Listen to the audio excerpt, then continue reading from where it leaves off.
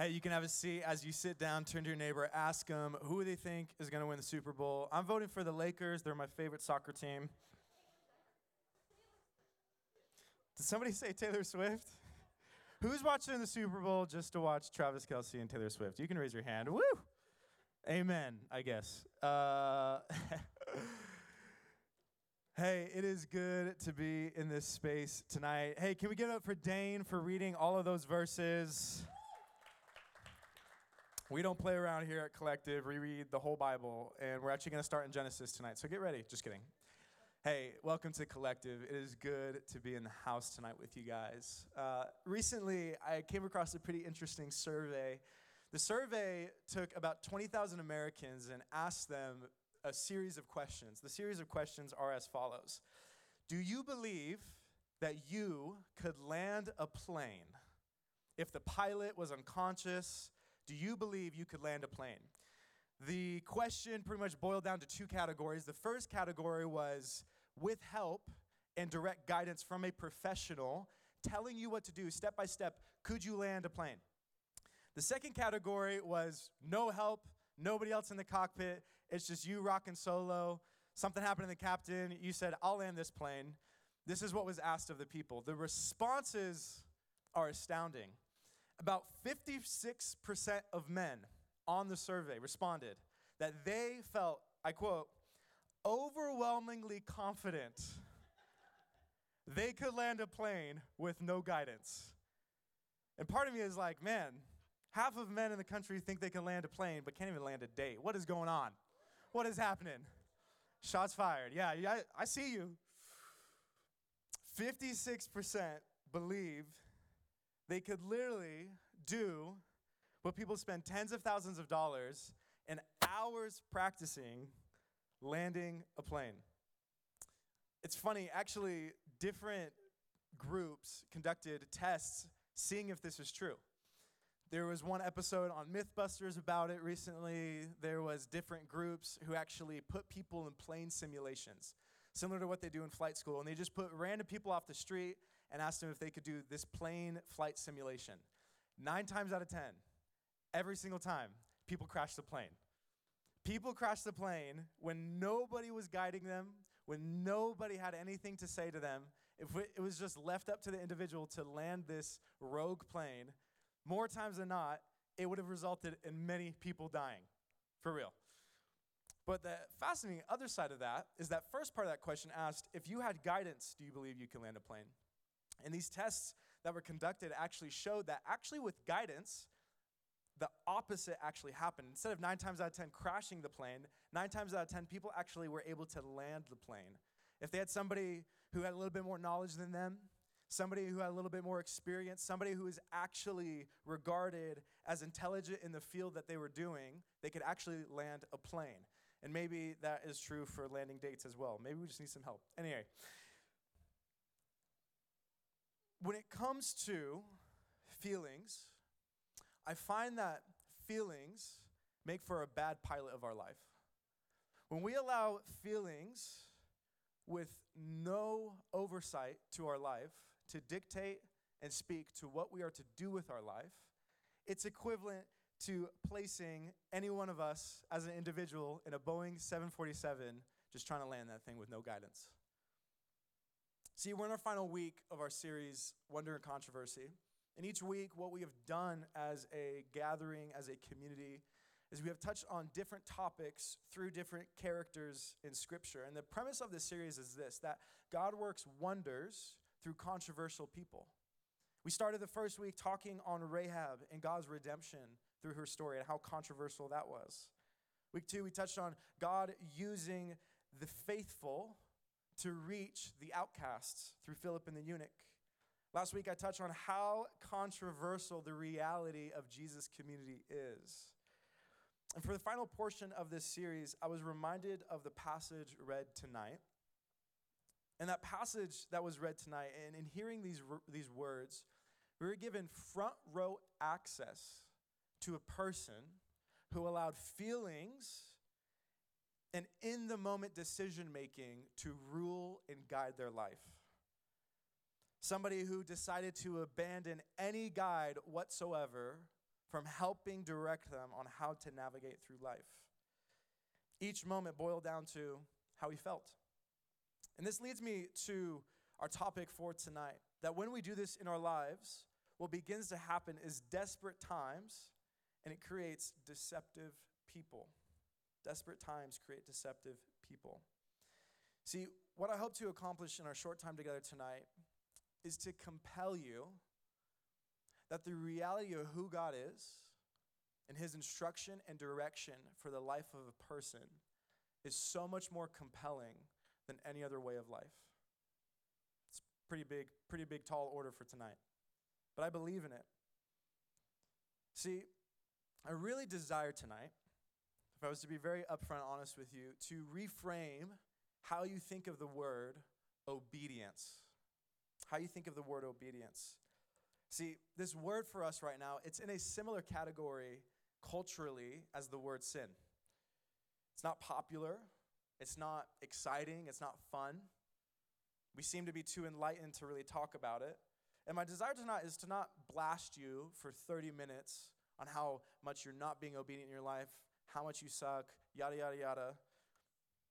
But my attempt tonight is I desire to share with you through the compelling nature of God's love that he is better than any other way of life. That more often than not, if we're honest with ourselves, we are won over to Christ for the sheer reality of his controversial love, that any amount of shame and fear and this idea of pushing you, but I believe we are won over by his love, and that he loves perfectly and better than anybody else, and he's the only one capable of doing it. So if you're in, if that sounds good, say, I'm here for it. Okay. We're here for it. I'm down. Okay. If not, you can slip out the back while I'm reading. I won't be offended. But let's begin by going back to verses 1 through 3, and then jumping to verse 9. And Samuel said to Saul, the Lord sent me to anoint you king over his people Israel. Now therefore listen to these words of the Lord. Thus says the Lord of hosts, I have noted what Amalek did to Israel in opposing them on the way when they came up out of Egypt. Now go and strike Amalek and devote to destruction all that they have. Do not spare them, but kill both, man and woman, child and infant, ox and sheep, camel and donkey. What do the camels and donkeys do wrong? Anyway, verse 9. But Saul and the people spared Agag and the best of the sheep, and of the oxen, and of the fattened calves and the lambs, and all that was good. It would not utterly destroy them. And then this last verse just feels so Shakespearean. All that was despised and worthless they devoted to destruction. I find that life can often feel quite confusing. I don't know if you relate to that. If you do, we can talk after service. You can give me all your tips and tricks. But life can feel quite confusing. Wouldn't you agree? Mix into that, most of our brains aren't done developing, at least for men in the room, till 25. Hey, shout out to us. The things we go through at a young age, the cultural voices that speak into our life, all the things surrounding us, it gets difficult to know how to navigate through life, for really what it means to be human.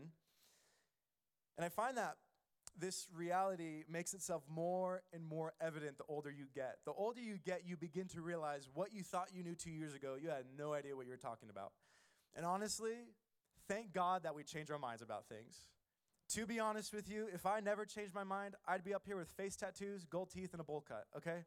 I'd look like your average white rapper. But God had other plans, and he thankfully changed my mind about my overall appearance, what I thought was cool. I don't know what I was talking about, but to be honest with you, as you get older, life becomes confusing because things you thought you knew, things you thought you understood, things you thought that grounded you, as you progress through life, those things seem to be almost ripped out from underneath of you. Either it's through experience and pain and difficulty, or a revelation through a conversation with different people. It can be almost like you feel like you're standing on marbles as you get older and older and older. And especially in the life of a follower of Jesus, this can begin to feel just world-shaking when your beliefs are challenged, when things you thought you understood and knew without a shadow of a doubt are questioned. There's actually a book released on this by the Japanese author. I'm going to read his name so I don't mess it up. But his name was Shusaku Endo. He wrote this book titled Silence. And a few years ago, there was a movie released according to the book. And this book and the setting of it is in 1600s Japan. And it's this mission where these two Jesuit Catholic monks are sent into Japan because their mentor, the person they have followed as they're following Christ, has gone missing. This is actually based on true events. And in the book, upon arrival, what happens to these two monks is their faith is just shook to the core. They show up and they find people are being tortured by the government for their faith. They're finding people are being martyred for believing in Jesus. And what would happen in Japan at this time from the government is they would ask all Christians to step on a little image of Christ. It was this little piece of metal with wood in the center. And they would ask them, just step on the image and we won't have to torture you, we won't have to kill you. And one Jesuit website said this is called a fumi, okay? The surviving fumi that exists today are smoothed and worn down by the trampling of thousands of feet. In the movie, which was done quite well by Martin Scorsese, it traverses through and commentates on this reality that many followers of Jesus face when their faith is shook. In the movie, it commentates that often as followers of Jesus, we tend to do this thing where we begin to have a sliding scale of conviction. That once what we believe to be black and white and quite clear soon turns to a gray area, what people are willing to do to cross that boundary. And I want to show you a short clip from this movie because this part speaks to what is our response when those things happen in our life, when those convictions, those beliefs, those trusting moments we have, when they're shaken, and God responds in silence. Let's watch this clip real fast. If God had been silent my whole life, to this very day, everything I do, everything I've done,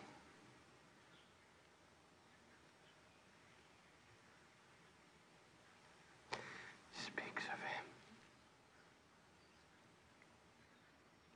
It was in the silence that I heard your voice.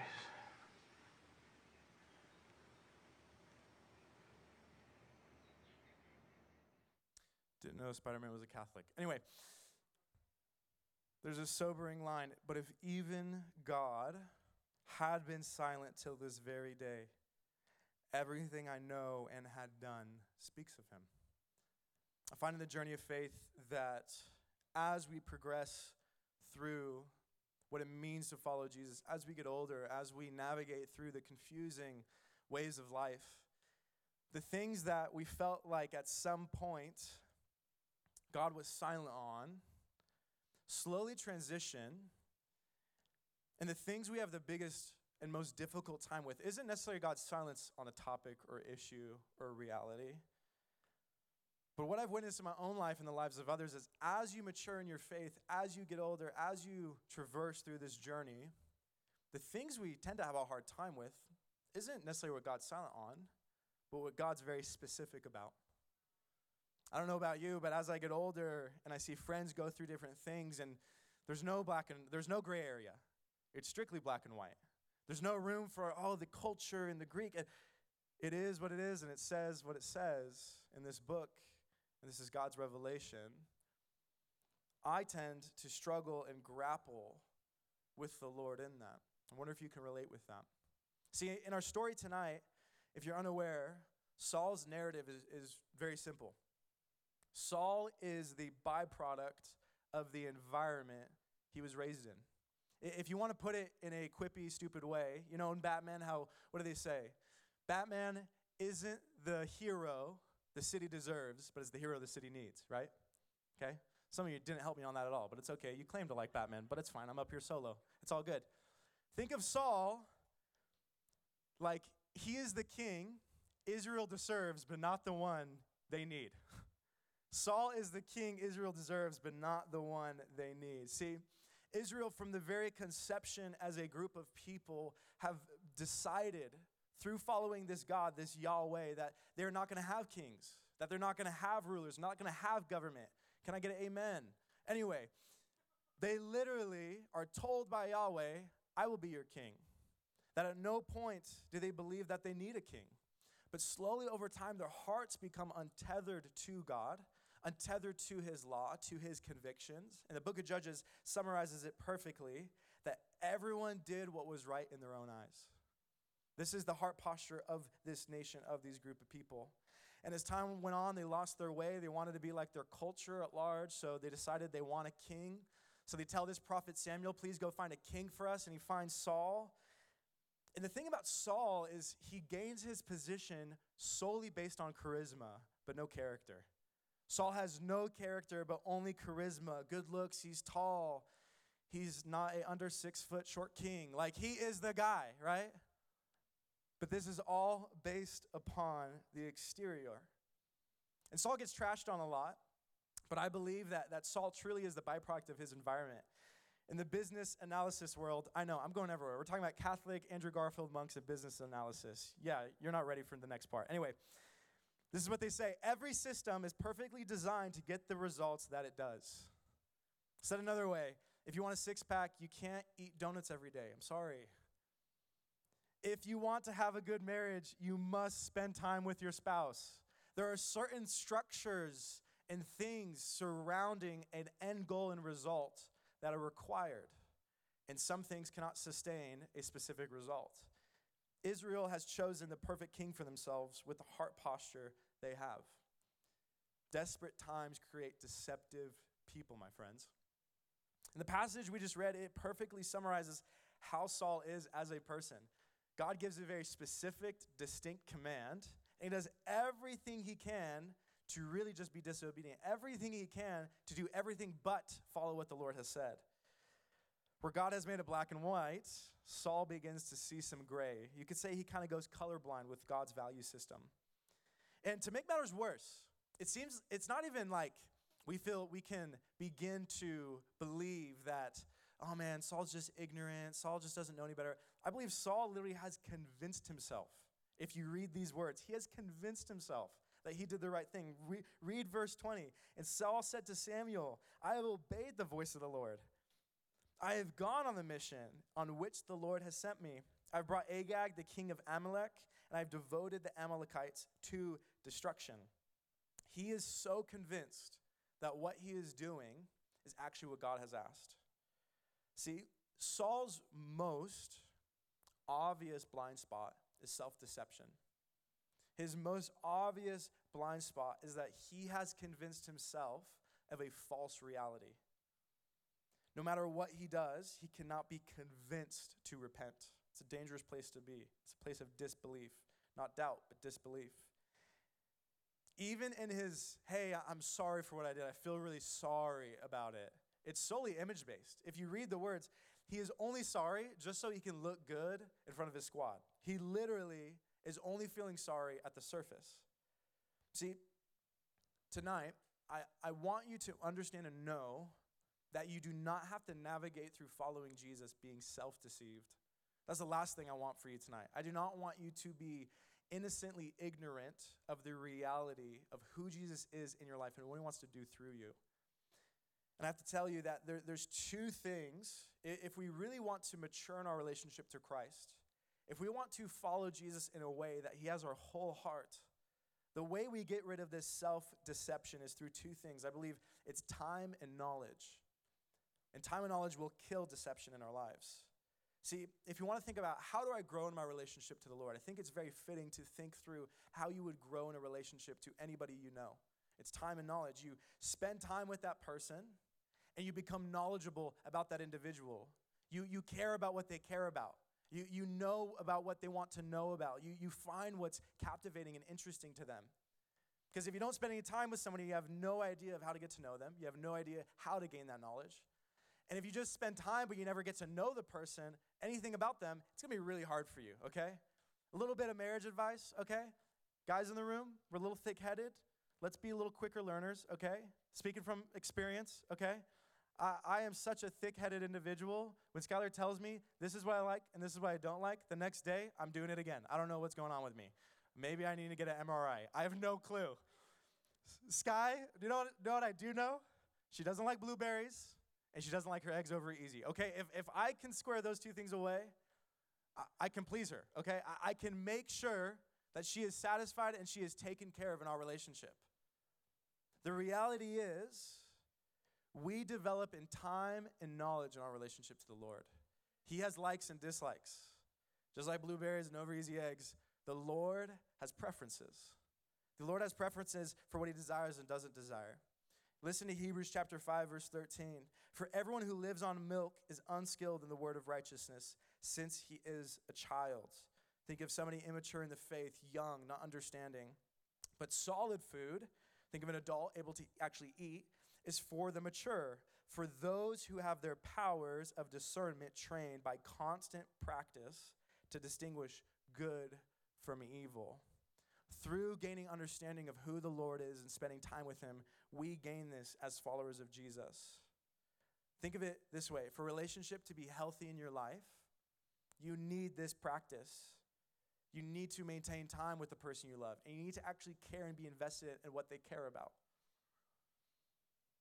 This is why so many people who really are narcissistic at the core of who they are struggle in relationships. They cannot think outside themselves. If you could summarize the heart posture of Saul the king, he is a narcissist. He is a narcissist in the faith. All that he does, all that he requires is transaction-based, that he just wants to get by barely to maybe gain or churn up some favor with the Lord. But the reality is, Saul actually cares very little for what God cares about. And he cares more about his own gain and what Saul cares about.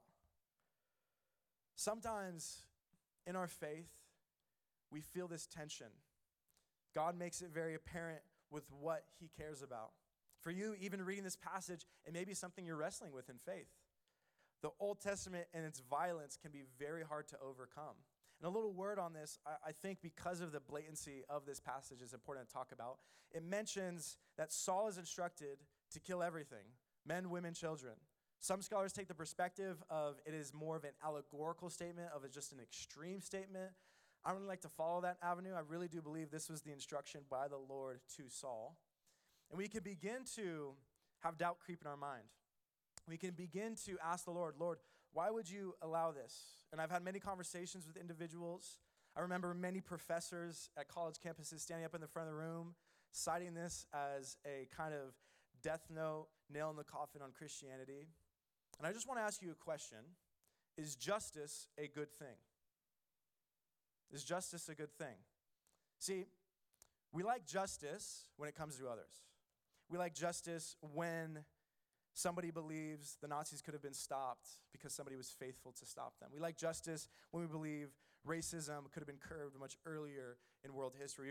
We like justice when it comes to the bad guys getting got, right? We like justice. When it comes to ourselves, we prefer mercy, don't we? When it comes to our life and where we've fallen short, we prefer mercy. Something about this passage you need to understand, my friends, is at this time in history, there is no law of the land. There is no establishment of right and wrong. This is God's form of justice. This is God's form of setting the table of the standard. That this group of people for centuries, hundreds and hundreds of years, have disobeyed and gone against the Lord, performing horrid, terrible things, doing terrible things to one another. And God has finally established that the only way to get the message across is to establish justice. See, there's grace, but there's also consequences, my friends. And often we like to preach this hyper grace idea when the truth is there are consequences to our actions. And turning away from the face of God will allow wrath. And that is what is taking place in this passage. Do I believe that still takes place today? Not necessarily. I believe that God's wrath is actually much more passive, and we as people tend to hand ourselves over to his wrath just through the consequences of our actions. So those are the two things to really highlight. And the third is this: he's God, I'm not. He's perfectly holy. He's got it all together. I don't know if you looked around lately, but humans don't really have morality figured out. Sorry. He sets the standard. But this may be something you wrestle with.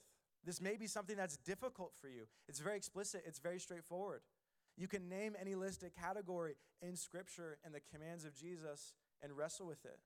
You want to talk about nonviolence? Talk about nonviolence. You want to talk about not worshiping money? Talk about not worshiping money. You want to talk about not naming sexuality and whatever you want, that Jesus has a category for sexuality. You want to talk about sexual expression? Jesus has something to say about that. See, we tend to make a gray area in one point that we prefer, that we like. Same thing with the justice mercy thing, but when it comes to black and white, Jesus was very clear to not worship money, but I'm going to worship sex. Jesus was very clear in how we treat women, but I'm going to watch Andrew Tate videos and follow the guy. Yeah, seriously. What are we doing as followers of Jesus, stepping in both pools of camps that are contrary to who he is? We are no better than Saul the king when we decide to place ourselves in a position that we want to have a sliding scale of conviction. And I want to tell you something. God welcomes you wrestling with these things. God actually desires you to bring your doubts and your honesty to him. I think of Jacob in the Old Testament, that he wrestled with God. That too often and more often than not, we tend to put ourselves in a place that we believe God wants our best in all areas of our life, and so we refuse to be honest with him. We refuse to actually grapple and wrestle with what Jesus has to say about things. But then we read the words in Matthew that whoever sets aside the least of these commandments or teaches others to set aside the least of these commandments will be considered least in the kingdom of heaven. If you believe that this is easy to navigate through and figure out, then I'm not sure you fully understand the complexity of following the Lord. It's often much harder and difficult, filled with tears and blood and sweat, pressing through these questions in faith. There's one Greek literature writer, and yes, each week I'm going to quote some weird 19th century fiction guy, but his name was Nikos Kazantzakis, and he wrote this fascinating quip in his biography. This is what it talks about. He shares this wonderful anecdote that as a young man, he would visit different monasteries. He would have conversations with monks and ask them spiritual questions. And he interviewed them, and he asked one monk, "Do you still struggle with the devil?" A man who has been following Jesus for decades. "Oh no," the old man replied. "I used to struggle with him when I was young, but now I've grown old and tired, and the devil has grown old and tired with me. We leave each other alone." So he asked, "So it's easy for you now?" asked the young man. "Oh no," replied the old man. "It's worse, far worse. Now I wrestle with God." "You wrestle with God," said the surprised man, "and hope to win?" "No," he replied. "I wrestle with God, and I hope to lose." I think in our journey in faith, we need to be more honest with the reality of who God is. We need to press in deep to the difficult questions, because if we do not, we will be blindsided by self-deception. But what does this look like played out in our life? What does this look like played out in real time? Well, let's keep reading in verse 10 through 13. "The word of the Lord came to Samuel. I regret that I have made Saul king, for he has turned back from following me and has not performed my commandments." And Samuel was angry, and he cried to the Lord all night. And Samuel rose early to meet Saul in the morning, and it was told Samuel, "Saul came to Carmel, and behold, he set up a monument for himself, and turned and passed on and went down to Gilgal. And Samuel came to Saul, and Saul said to him, 'Blessed be you to the Lord. I performed the commandment of the Lord.'" Verse 20, "And Saul said to Samuel, 'I've obeyed the voice of the Lord, and I have gone on the mission in which the Lord sent me. I brought Agag, the king of Amalek, and I have devoted the Amalekites to destruction. But the people took of the spoil, sheep and oxen, the best of the things devoted to destruction, to sacrifice to the Lord your God at Gilgal.' And Samuel said, 'Has the Lord as great delight in burnt offerings and sacrifices as in obeying the voice of the Lord? Behold, to obey is better than to sacrifice, and to listen than the fat of rams.'" It's no secret that Michelangelo is one of the greatest artists of all time. He's up there with, my son Wesley when he draws. But anyway, Michelangelo is just renowned internationally through time and time again. And one thing that is really pinpointed about Michelangelo, and if you've ever been able to see these in person, they're just breathtaking. But his sculptures, His sculptures were actually what he was known for most, where Da Vinci was more so architecture. And these guys, they just like painted on the side, okay? Isn't that kind of nuts? They're like just painted on the side. Like that's just kind of their little thing. But Michelangelo did the statue of David, this little snippet. I'd show you the full thing, but it's kind of weird, okay? I'm going to be honest with you, like a naked 25-foot man behind me, not really the vibe tonight. So here's a headshot, I guess. But it's a phenomenal statue, all genitals aside, I guess. And he just did phenomenal. Like the details of his face, the way he's standing, people have just marveled. And everyone's taking photos of it all the time. Like they're trying to capture the image. And they're probably getting more likes than people even know the name of the artist. But that's okay. Anyway, and he did something else as well. Something a little bit less well known, I guess. But he did a actually statue of Mary holding Jesus after he was crucified. And there's a fascinating story behind this statue. One night, and this is in a tomb, so people would go and visit and witness it, kind of like, I guess, I don't know, we like scroll Instagram, I don't know. Anyway, so the people would come and visit this statue, and one night Michelangelo is standing in this tomb, just kind of eavesdropping. He was a little bit of like a thirst guy, you know what I mean? Like he's a little thirsty for the likes, like, oh, like, what'd you think of my statue? You know what I mean? So there's two guys standing in this room, and they're asking, who did this? And if you've seen this in person, it is insane how he was able to capture the detail of her dress. And just, I have no idea. I can't comprehend it. And they stand around, and they're talking about who did this statue. And one of them turns to the other and names an artist that is not Michelangelo. Michelangelo, in his rage, he is so frustrated that he is not getting the respect and the reverence that he deserves. He goes and he carves his name into the statue. This guy... oh my gosh, the words for him. He is just ridiculous. He literally carved his name, and actually, it's a Latin phrase, and he actually did it in improper tense Latin, and the way you can read it is something along the lines of, Michelangelo tried to do this statue. He didn't even sign his name correctly that he did do the statue, and it can kind of give the essence that he actually messed up the statue. He would go on to claim that this was one of the greatest regrets of his career, that he went and he took something that he created for the Lord, that he took something that he just wanted to honor Jesus and display to the world the reverence of Christ, and he made it about himself. And instead of pointing to what the statue is about, it's now about him. I think this is a very honest commentary that we can begin to point our lives and the carving and the molding of what our lives become towards ourselves instead of Christ. See, God is a jealous God, my friends. So Scripture tells us he's jealous. Not like your crazy ex-girlfriend, envious, okay? God is jealous for you. He doesn't want to share you with anybody. He doesn't want your life to be marked apart from anything else but himself, because he's worthy of it. Wouldn't you agree? The creator of the heavens and the earth, eternal, outside time, kind of worth my identity. Note this. In living a life for Christ, be very careful to give credit where credit is due. I want to ask you a very simple question tonight. What will your life be marked by? What are you known for at this moment?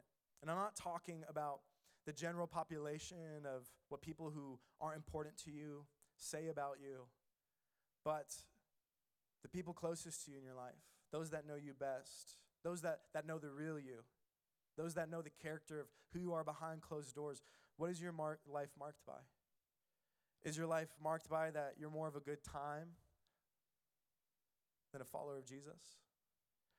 Is your life marked by how you make people feel, that you just make people feel so good when you're in a room? Or is that you take serious who Jesus is? I remember in high school coming to this reality, being new to faith, and a year into faith in a class, it was chemistry, and I got a D+, barely passed. I don't even know if that's passing. Who knows? I don't even know how I graduated anything with that. But anyway, I remember being in chemistry, and this guy turns to me, and we're having a conversation about morals or philosophy, I don't know. He says, oh, by the way, like, you're one of those hardcore Christians, aren't you? And I just kind of sat there like, is there a different type? Has the name of Christ been so diluted and polluted with further our own personal agenda than consecrating ourselves and living for him apart from the world? I wonder, if our life was to be marked by any kind of signature, would it be devoted to anything apart from Christ? If we're honest with ourselves, if we sat in our chairs tonight and we asked ourselves a question of who do I know myself to be? Do you know yourself to be ridden with guilt and shame and condemnation, and you know yourself just for the wrong you've committed? Or do you sit in these chairs tonight knowing yourself, if you've accepted Christ, to be in Christ, that his identity presides over you, that he sings over you, that he loves and cares for you, not because of what you've accomplished, but who he is in you? I wonder how much us as followers of Jesus, even in this place, struggle with that shame and guilt, not residing and resting in the mark and signature of our Creator. Let's keep moving tonight. This is the conclusion of all these things. To not be deceived, to not live a life to which you're just faking it, but being honest and true. You're spending time and you want knowledge of the Lord, and you're craving that. You want to mark your life by his name, not your own. Read this warning of Saul in this last passage of Samuel. Saul said to Samuel, I have sinned, for I have transgressed the commandment of the Lord in your words, because I feared the people and obeyed their voice. Now therefore, please pardon my sin and return with me, that I may bow before the Lord. Just heart-wrenching verse right here. Just how they capture the language is so poetic. And Samuel said to Saul, I will not return with you. You can just hear the regret and the remorse in Samuel's words. For you have rejected the word of the Lord. This man that Samuel has probably witnessed his entire life grow up from being a boy to a man, and just mistake after mistake and time again, not choosing God. You have rejected the word of the Lord. And the Lord has rejected you from being king over Israel. If you need a picture, just think Obi-Wan Kenobi, Star Wars Episode 3, okay? Okay. So I mean, this is getting really serious, and that he's dropping really strange jokes. I don't know how to feel. See, Saul's story, it's a tragedy, man.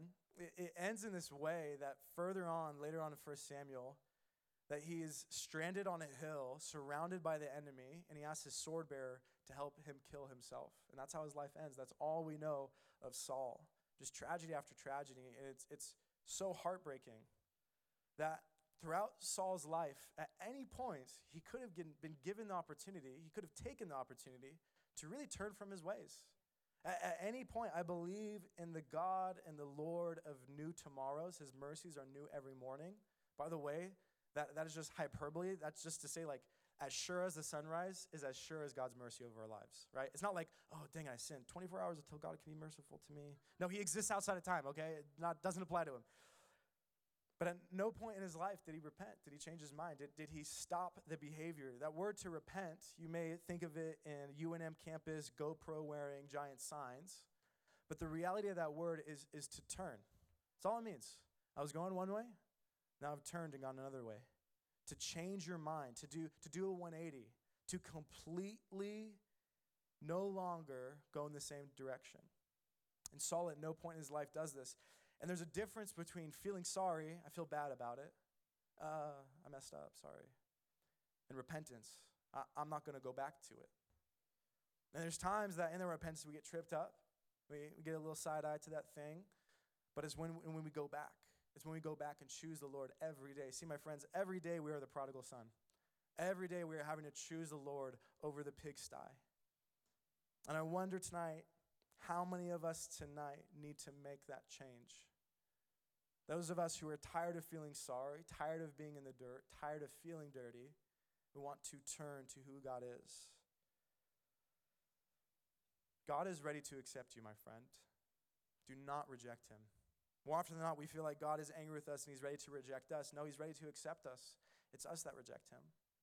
And to put it into words for you in an interesting story that the Lord brought to me this week, I think of my son Wesley during bath time. That's his thing right now. He's loving it, okay?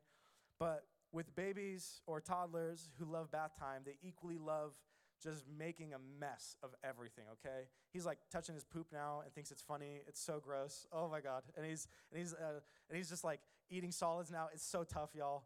It's okay. He loves like rolling in the dirt. He'll be in our backyard like trying to pick up dog poop and eat it. He'll think like bird poop is like a painting and he's just like the canvas maker, right? Like this kid gets himself dirty. He gets himself into so many messes, and every single time I'm the one that has to clean them up. Or Skylar, okay? We're a shared parenthood, okay? 100, not 50-50. Anyway, Every time it's me and Skylar cleaning him up. He has no ability to clean himself. He has no ability to say, you know what?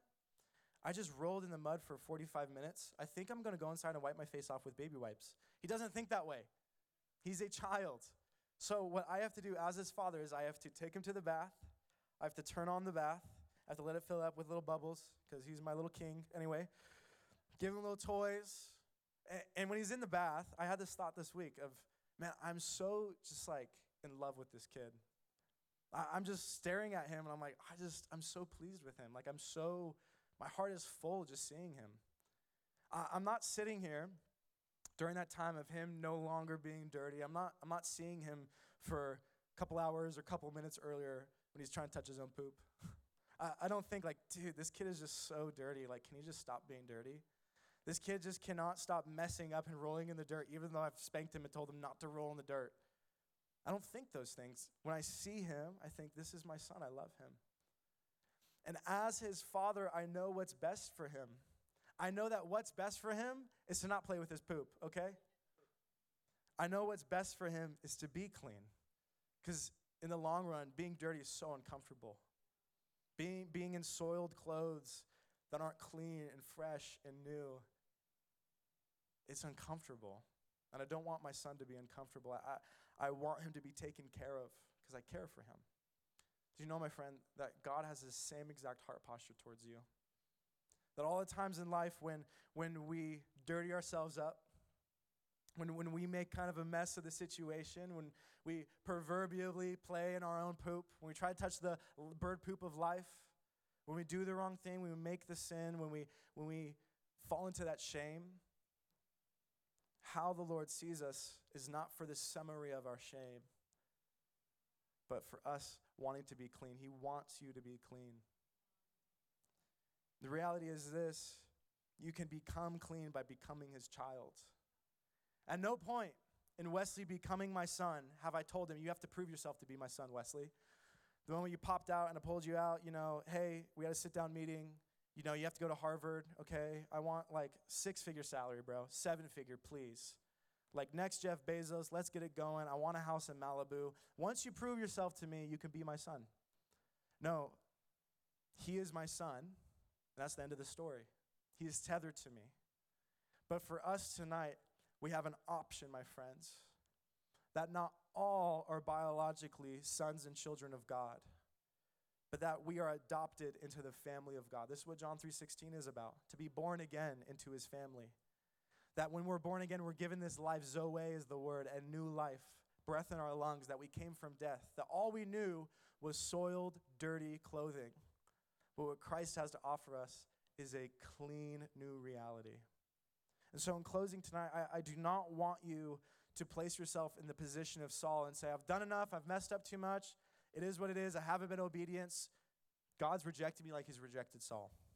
My friend, I've said this every week, but if you have breath in your lungs, God has not rejected you. It's another chance. It's another chance. And I simply want to present to you, do you want to be made clean? Are you tired of the past? Are you tired of the shame? Are you tired of the sin? Are you tired of trying to figure out your identity for you? Or do you want to be made new as a child? This is what the New Testament tells us in Romans, that we are co-heirs with Christ. What that means in fancy language is that we get to be siblings to Jesus, that we have a cooperative, a similar identity to Christ as God sees him. And if we look in Matthew 3:17, what does God say about his son? This is my son whom I am well pleased with. That if you are in Christ, he is well pleased with you tonight. God loves you, but I want to be clean. I don't know about you. I want to be made new. So, in closing tonight, do not be deceived. Time and knowledge and obedience and having your life marked by Christ, it's greater than anything, my friend. Do not reject God. We're the ones that reject him quicker than he's so much quicker to accept us. So if you want to make that decision, if you want to make that change, I just want to pray for you. You can raise your hand. You don't have to, but just close your eyes with me. And if you want to ask and have a conversation with God to be adopted in, all that Scripture tells us is to profess with your mouth that Christ is Lord and believe in your heart. And all you're doing is you're believing that your way of life is inferior to his way of life and accepting his way of life. So if you want to do that, pray out loud after me this. God, I come to you a sinner. I want to repent from what I've done. I want to turn to you as my Savior. I believe in your virgin birth. I believe in your death and burial. And I believe you resurrected on the third day and ascended to heaven. Fill me with your Holy Spirit and lead me and guide me to do as you would do. In your name I pray, amen. Amen, amen. Hey, if you need prayer tonight, I didn't tell the team about this, so it's going to be spontaneous, but if you need prayer tonight, we're going to keep this moment going.